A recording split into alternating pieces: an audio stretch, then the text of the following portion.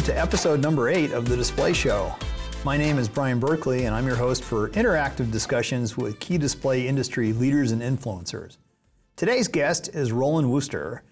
Roland works at Intel, where he is principal engineer and display and platform technologist within Intel's Client Domain Architecture and Strategy Group. Among other activities, Roland is quite active in display standardization. Roland has a leadership role at VESA, where he serves as chairman of their High Dynamic Range Task Group. That group has developed and released the Display HDR criteria, which we'll talk about in just a bit. Roland, welcome to the Display Show. Thank you very much, Brian. Good to see you again. It's good to see you too. Maybe we should start with Intel. Most people think of Intel as a chip company, and I wonder if you can help our viewers understand why Intel has an interest in display technology. So Intel has a long history, and historically it was a chip company. Obviously, we still make a tremendous number of chips, but we're a lot more than that. We're a data company. We build data center hardware, we build PC hardware, we build software, and we have an enormous number of people at the company building software. So we're involved in a tremendous amount of activities. And one of the activities that I'm involved in, and that a good number of people at Intel are involved in, is helping our ecosystem partners, helping encourage new technology across the entire industry to make the experience better for the end user. Because we can't just sell people on faster CPUs every year. We need to sell them with new technology and new exciting platform technology. So it's a combination of the CPU speed, the quantity of storage, the ability of the display, and a number of other variables, audio as well, that we can improve year after year, platform generation after platform generation, and encourage people to buy a new PC as a result of that. And so that's what I'm involved in, just working very closely with a huge part of the display ecosystem. Okay, well, let's talk about VESA, which for those who don't know stands for the Video Electronics Standards Association. You and I have a lot of history back with VESA, and these days I'm wondering about how many companies are members of the organization. Yeah, so I believe there's 320, maybe slightly above that now. So there was a big annual meeting a couple of weeks back, and 320 was the number at that point, and it continues to grow. I believe last year was one of the years of greatest growth. So the organization continues to add members. In addition to that, that's the number of member companies. Within that, each member company is eligible to have as many of their engineers or technicians or whoever wants to join the VESA work groups. And I think there were 4,600 members from those 320 companies that participate at least in receiving mailing list content. And many of those people participate in the various work groups to build out the VESA standards. We'll put up the URL for VESA so people can get more information about it. I note that VESA has taken a great interest in high dynamic range technologies, and you happen to be chair of the Display Performance Metrics Work Group, which, among other things, is the group responsible for authoring of the Display HDR specification. Can you tell us about Display HDR, what it is, and why it's important? There were a number of brands that were trying to start up HDR standards, and they were closed or very proprietary or limited to their brand only. And we recognize that what works well in the PC industry is an open standard that everybody can follow, consumers understand, and they feel the specs are trustworthy and they don't need to worry about one brand versus another because they understand the numbers. And so we wanted to go build out an entirely new HDR program that was open and public, full disclosure. And about 4 years ago, I looked around for various standards groups to determine which would be the most suitable standards group to go build out an HDR program, settled upon agreeing with VESA being the right group for this. And so we built a work group to go do that. And that became not just the HDR work group, but became the Display Performance Metrics work group. as the determination at the time was, well, perhaps we'll do more than just HDR. And that certainly now seems to be the case. So within that work group, our first task was to go build the display HDR standard, or the standard that became display HDR.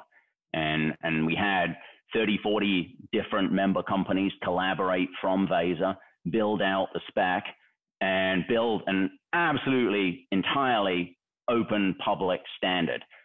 You can download for free the 80-page certification test spec. You can download the automated test tool for free from either the Microsoft Store or from the VESA website. You can download the template for the measurement values that you enter from the test tool into the template to determine if the hardware passes. And all of the criteria for passing the tests are fully public and on the website at displayhdr.org. So we should talk in a little more detail about display HDR. There are various performance or acceptance thresholds that have to be achieved to be qualified at different levels.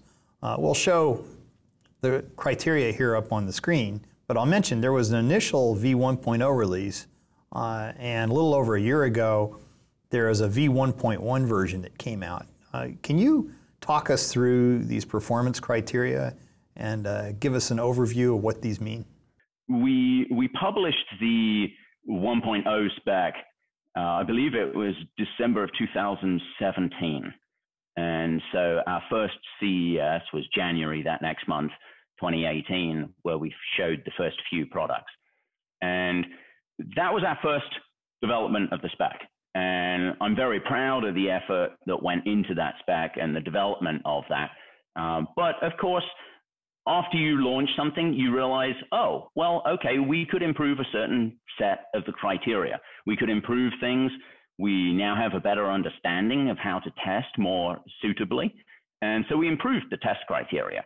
One of the key differences for 1.1, and all of this information is at displayhdr.org. It's on the page under the performance criteria. But the first thing was ensuring that we have active dimming.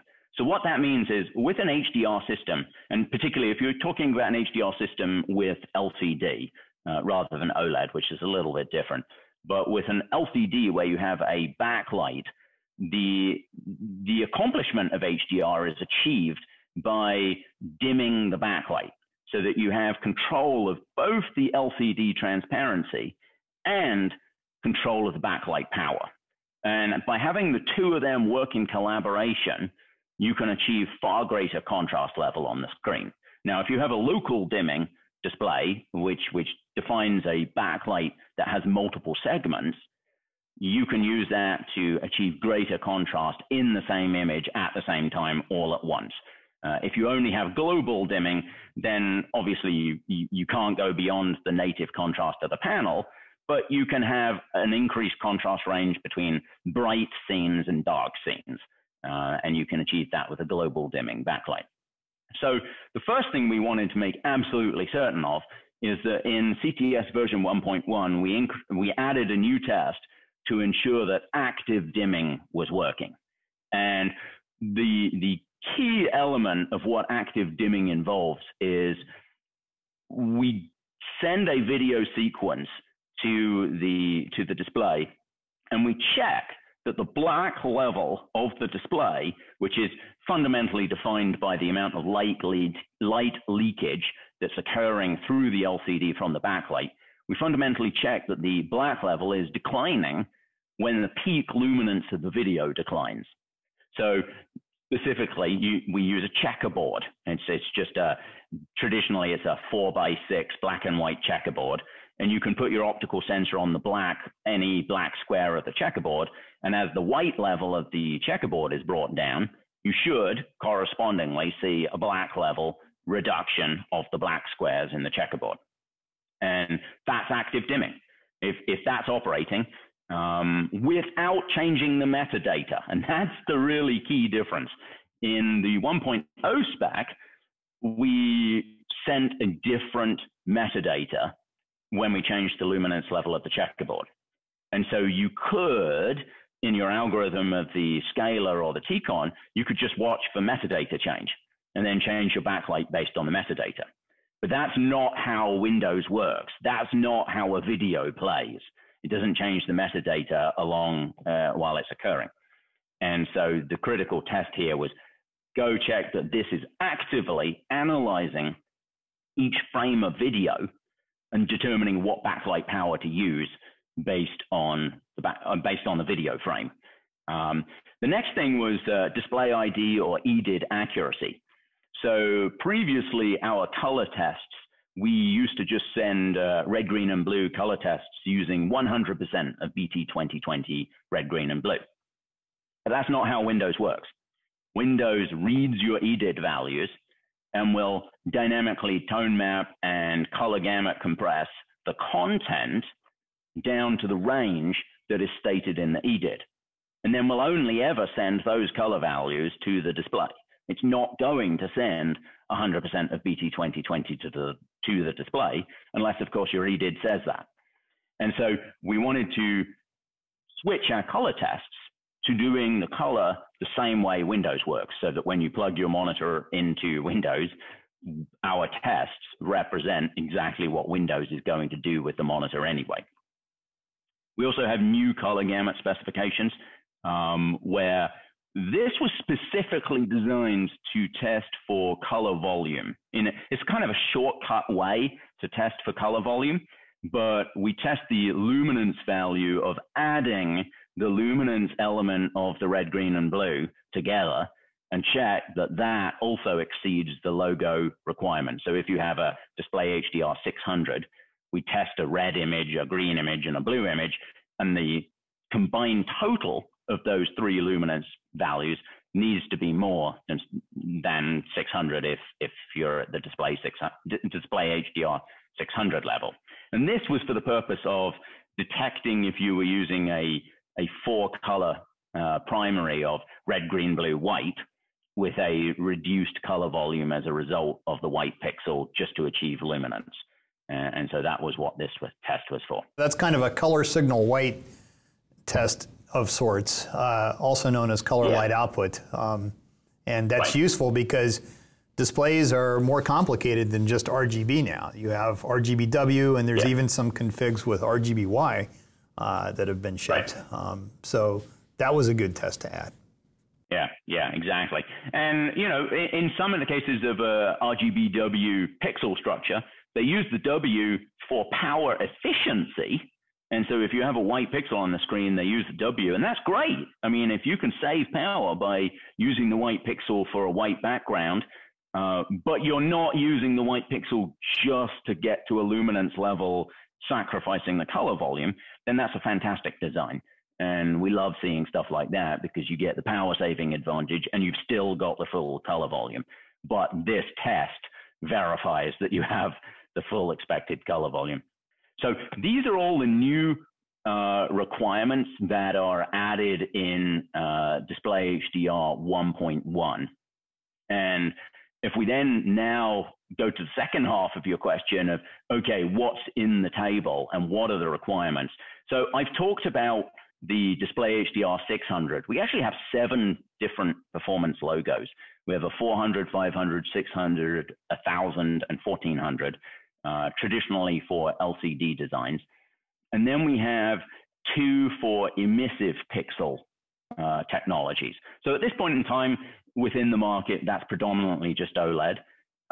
It may become micro LED in the future, but today it's fundamentally entirely OLED, apart from a few designs. So that we have a true black marker or denominator for the emissive pixel technologies, and we have a slightly different set of criteria for that. That is focused around the fact that these emissive pixel technologies, in particular OLED, has absolutely fantastic contrast ratio, but typically cannot achieve full screen white at the same power level as LCD can. And so because of these 2 factors, we decided that a separate logo was suitable for this, so that we could delineate between the LCD versus the emissive pixels. So beyond the top line number of 400 to 1400, which represents a 10% patch test. So we do a 10% of the screen at this luminance level, the rest of the screen is black, and we test this for 30 minutes. So this is a long endurance test for a display to be pumping out potentially all the way up to 1400 for half an hour. This is really going to test the thermals in the display, and a good many displays will trigger a thermal protection and will start dimming the display if they're not capable of meeting these targets. The other test, which is frankly where the vast majority of televisions struggle with this performance criteria, is a full screen flash test. So we wanted to ensure that in a game or in a movie where you have an explosion, we wanted to test full screen white. You needed to be able to flash for 2 seconds at full luminance, full screen. And this is not a thermal test because it's only 2 seconds, but this is a power delivery test. And in most cases, the televisions are architected so that they are not going to be able to deliver full screen white at all, ever, even just for 2 seconds. So then we have the full screen long duration test, which we have a compromise of roughly, let's call it 60% of the logo level for the luminance that you need to be able to do full screen white for 30 minutes. So again, this is definitely a thermal test because you're certainly going to be heating up the display running it at full power for 30 minutes. Then there's the black level tests. We have 2 of those. We have a corner box test and then a checkerboard test. The corner box test is great for testing how dark can you get the screen with 2 white corner boxes and the rest of the screen is black. So 90% of the screen is black, 5% corners, and you get you can sometimes see 100,000 or even more than 100,000 to 1 contrast ratio in some displays with that test. The checkerboard test, that's much, much tougher. If you've got 1D or 1.5D local dimming, you can't do anything with a checkerboard. It's a native panel test. It's only if you have a 2D matrix that you can really shine in the checkerboard test. But we fundamentally, the majority of what we use the checkerboard test is for the active dimming test. And then we have the color test where we test the percentage of the sRGB color space, because still 90% of the content you're going to look at on a PC is within the sRGB color space. So we wanted to ensure that you have very, very good coverage of the sRGB color space. Then there's the DCI-P3 space, which your HDR content for movies is typically targeting DCI-P3 space. So any HDR movie content is going to be taking advantage of that. And we set most of our targets at 90%. We've started moving that up, and at the 1400 tier, that's 95% of DCI-P3. And beyond that, there's the BT2020 space. And we're starting to see some displays far exceed the 90% target of DCI-P3.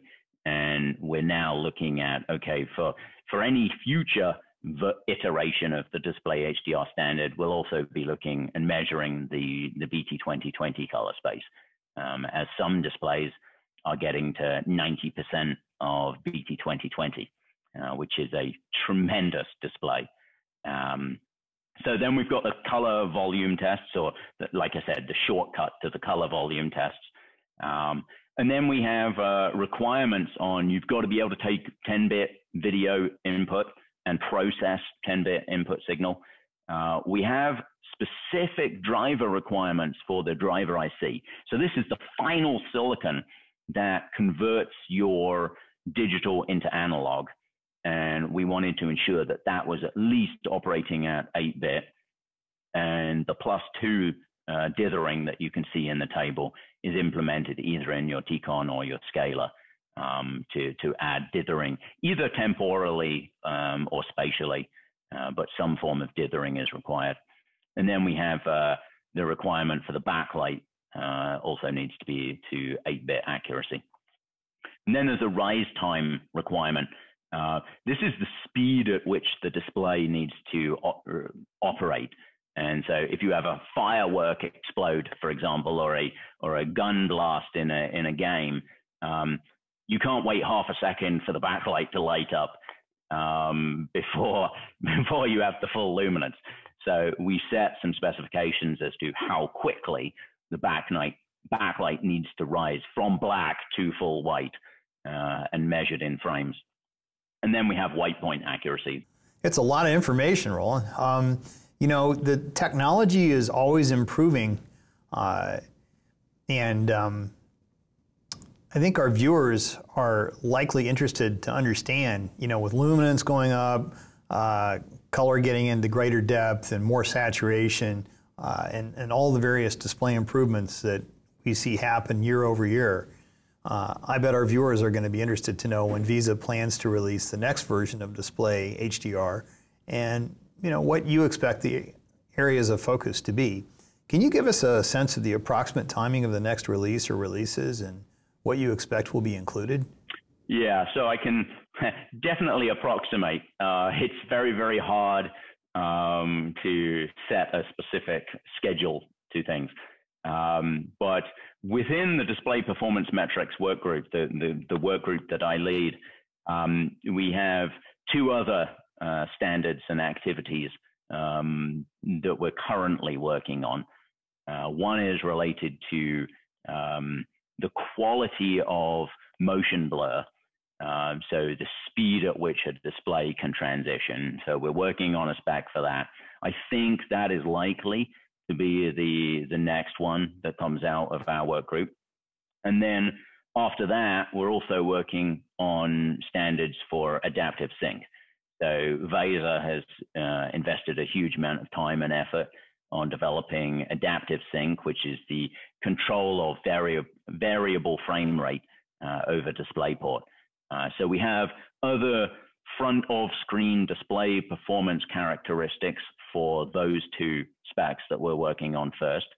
And then we will likely, after those are concluded, move into the next generation of display HDR. So I would guess we won't see another version of display HDR until 2022, because I think we're going to be spending a first half of the year probably to get these other two standards out, and then the latter half of 2021 working on the display HDR next generation. So, Roland, thanks for sharing all of this information about display HDR. I wanted to know if there is a display HDR certification program for manufacturers to qualify their products at the different performance levels. Oh, absolutely. Yeah. So what I would recommend is go to the displayhdr.org website, download the test tool, run the test tool in-house. You only need a colorimeter probe or spectroradiometer to take the measurements. And you could validate that everything you have in your firmware is operating correctly. And then once you're confident that it's going to pass certification testing, then as a new OEM in the program, you would then send your monitor to the third-party test house. They would validate your test results and their test results are similar. And once you've got that, then it would be certified. And then it would go up on the website along with the other, I think we're close to 600 certified devices. And so your device would get added to the list on the certified products page. Once you have been through that process several times and proven that your test results match the third-party test house to sufficient tolerance, then we deem you capable of testing reliably. And at some point, we give you authorization to do in-house validation. So at that point, it becomes self-certification? Yes. I see. Yeah. But at any point in time, we have an audit process. So VESA purchases hardware, validates that it meets the performance. And if we get any questions from other OEMs, competitors, or customers, then we do validation. And it's a fairly straightforward process, and we have all of the process in place to handle those kind of audit outcomes. I see. So consumers can generally have confidence that if a product absolutely. has the certification, or if it claims a certain display HDR performance threshold or level, that's what they're actually getting. Yes. Okay. You know, VESA has traditionally covered IT applications, more so than TV and other consumer products. Do any manufacturers plan to apply display HDR for consumer applications? So they're all consumer applications. I mean, many of these monitors are being used for home PCs, for gaming, for photo editing and such, but I believe your question was more related to televisions. But in the television space, we absolutely have television-sized monitors that have been certified. And really, the difference, quite honestly, between a television-sized monitor and a television is the absence of a TV tuner, which, as relatively few people attach a antenna to their TV, there's not really much difference. You know, a lot of TVs don't really need the TV tuner if you're going to provide a signal source from whatever consumer streaming box you may be using. So they're very, very similar hardware. As I mentioned earlier, I think where most of the televisions struggle the most with our spec requirements is the full screen flash. And the TV is 1,000 nit TV is typically simply not designed with the power delivery to drive 1,000 nits full screen, even for 2 seconds. And so the TV size monitors that are certified, and there's plenty of 49-inch, 55-inch, even 65-inch monitors that have been certified. Those manufacturers have gone to significant additional effort to ensure that they've got the power delivery to drive the full screen for that flash period at least. Okay, well that's helpful. Turning back to Intel, can you say a few words about which Intel CPUs support HDR and which operating system versions come into play? Yes. So from a integrated CPU GPU perspective, Intel has been shipping HDR-capable CPUs since January of 2017. So 4 years. All of our KB Lake, Whiskey Lake, Coffee Lake Refresh, Ice Lake, Tiger Lake, and now Rocket Lake all support HDR. So that's all of our CPU line for the last 4 years using our more recent graphics technology. So one of the big differences within those CPUs is the power efficiency. So the first generation of CPUs that we launched to support HDR, it was a very, very memory intensive operation to achieve that.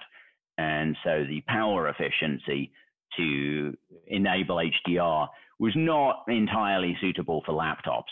So it was really mostly a desktop activity. You could certainly do it on a laptop, but it would have an impact on battery life. We fundamentally re-architected the CPU-GPU combination to dramatically improve that, starting with Ice Lake. So Ice Lake is what we retail as our 10th generation architecture. So if you're looking for a laptop, anything with 10th generation or 11th generation is HDR capable and power efficient. Prior to that, It could do HDR, but it wouldn't have been as power efficient.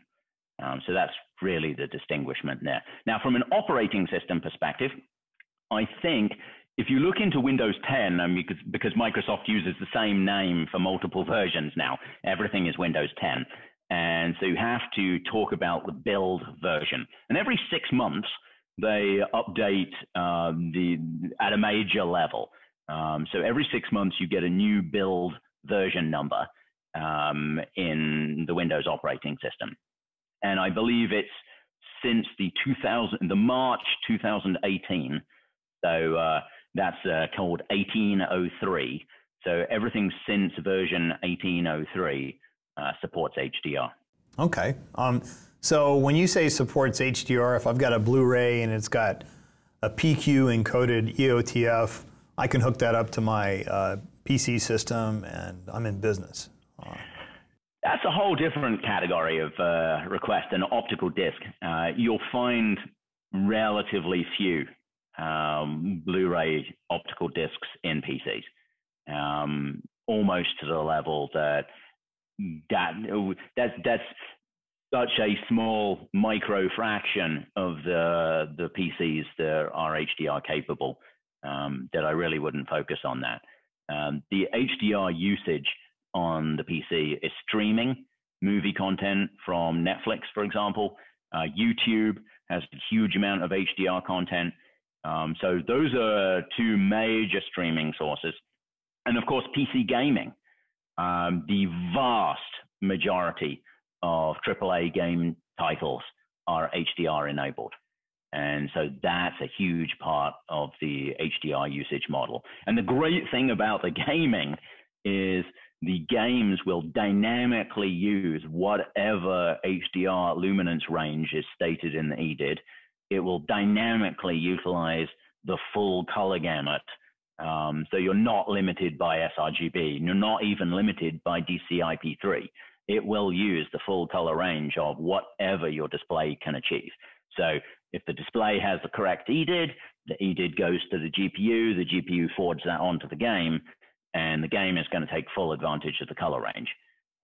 So that's a really fantastic usage to demonstrate extreme color in the PC gaming space.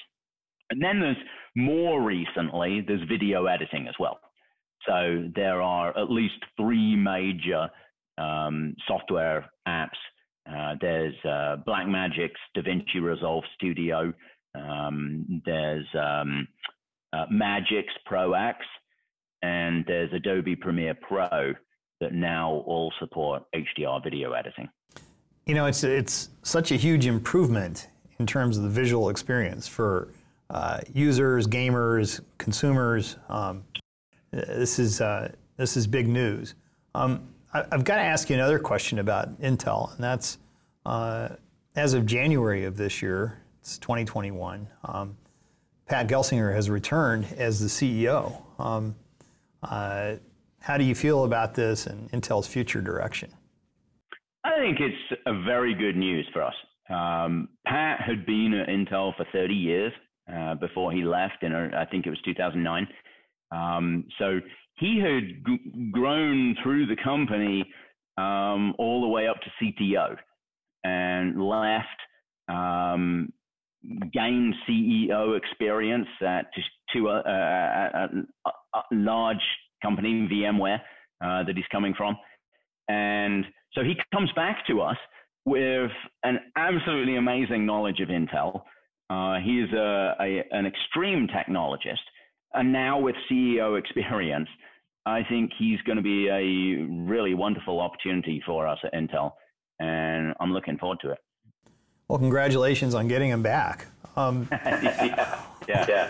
I think it's very good news for us. Yeah. Well, I have a final question for you because this is the display show. And I guess what I'd like to know is what future display directions Intel would like to see. You know, what technologies and improvements does your company consider to be important? So we look at what is most impactful to the end user. And we're, like I said at the very beginning of the show, my activity is to try and identify what is going to have the most value to the end user that will encourage that end user to go buy a new display, new PC, refresh their older hardware, and get some new wonderful experience. And certainly within the HDR, and to put some numbers to your earlier statement that HDR is a tremendous difference. What you often see on, say, a display HDR 1000 display is you see something that has perhaps double the color of what you used to have, triple the luminance of what you used to have, and 10 times or more greater black level than what you used to have. So you multiply this together and you've got this absolutely incredible display capability compared to what you may have been used to on an old standard dynamic range display. Yeah, people don't understand, but HDR is not just about brighter. Right. Yeah, it's so much more than brighter. It's, brighter, okay, we've got 3x brighter, but you multiply that by 10x darker and you multiply it by the increased color. And it's a lot more than 3x difference. It's a truly astounding difference. So what we're trying to do, and certainly in one of the next standards that we're driving through VESA on the adaptive sync capability, is to align the GPU frame output to the clock of the monitor. And rather, more importantly, instead of having the monitor drive the frame clock, we use the GPU to drive the frame clock, which means you eliminate tearing, you eliminate a substantial amount of latency, and the frame is always delivered as quickly as possible. Clearly, this is obviously good for gaming. The other piece that I want to get this into is video playback. So for many, many, many years, we've had the problem of anytime you're watching Hollywood content filmed at 24 frames per second, played on a 60 hertz display, you end up with this 3-2 pull down issue that creates judder. And we want to eliminate that. By using adaptive sync, we can entirely eliminate the judder caused by 3-2 pull down by eliminating 3-2 pull down itself and synchronizing the display to the frame rate of the content, or an integer multiple of the frame rate of the content to optimize for flicker as well. And so that's some of the new activity that we're working on, ensuring that the display hardware, the GPU hardware, and the operating system all cooperate together to achieve this. Now, what makes this so much more difficult than what the television guys have to deal with is we don't just have one content source. You have multiple windows on the screen. So what are you going to do if you're running a game and running a movie on the same screen at the same time? Which frame rate is the right frame rate, the correct frame rate to go use? Or if you happen to be video editing some content at 24 hertz, but you're watching some training video on YouTube at 30 hertz, and what do you go do? I mean, in that case, the answer is pretty easy. Run it 120, and you've got integer multiples of both. But in many cases, the answer is not quite that easy. And so there's a certain amount of logic that has to be developed to optimize the display so that you can eliminate judder in as many cases as possible.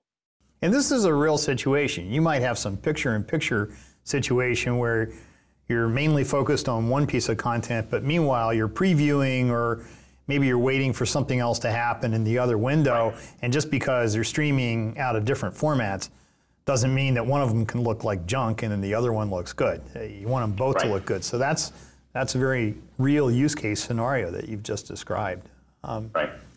And picture-in-picture, you don't use that too often on a TV, but on a PC, 90% of the time you have multiple windows. So it's an extremely common use case for us that we have to deal with it. This isn't some weird corner case situation. No. It's all the time. Exactly. Yeah, so I'm very encouraged to work with the HDR technology and the adaptive sync. We also have some motion blur activity occurring as well. So all of these combined will, in the end, result with absolutely phenomenal displays that will truly impress anyone. Well, this has been a fantastic discussion, Roland. It's so helpful, and I think that our viewers will be really encouraged to hear about these improvements that are coming along, and also how there is a set of standards that can guide the process. And Right. we look forward to hearing more from you and from VESA and from the industry as new ground is opened up and improvements continue to happen. The technology moves so fast, and it's helpful to speak with people like you who understand it and can help everyone to follow, because you have to stay on top of it. Thank you so much for being a part of the display show and taking time to speak with us today. Really appreciate it. Well, it's been a pleasure, and thanks for having me on. All right, and that's a wrap for now. Okay. And look forward to seeing you in person before too long. Yeah, let's hope so. Thanks, Roland. Okay, see you. Bye.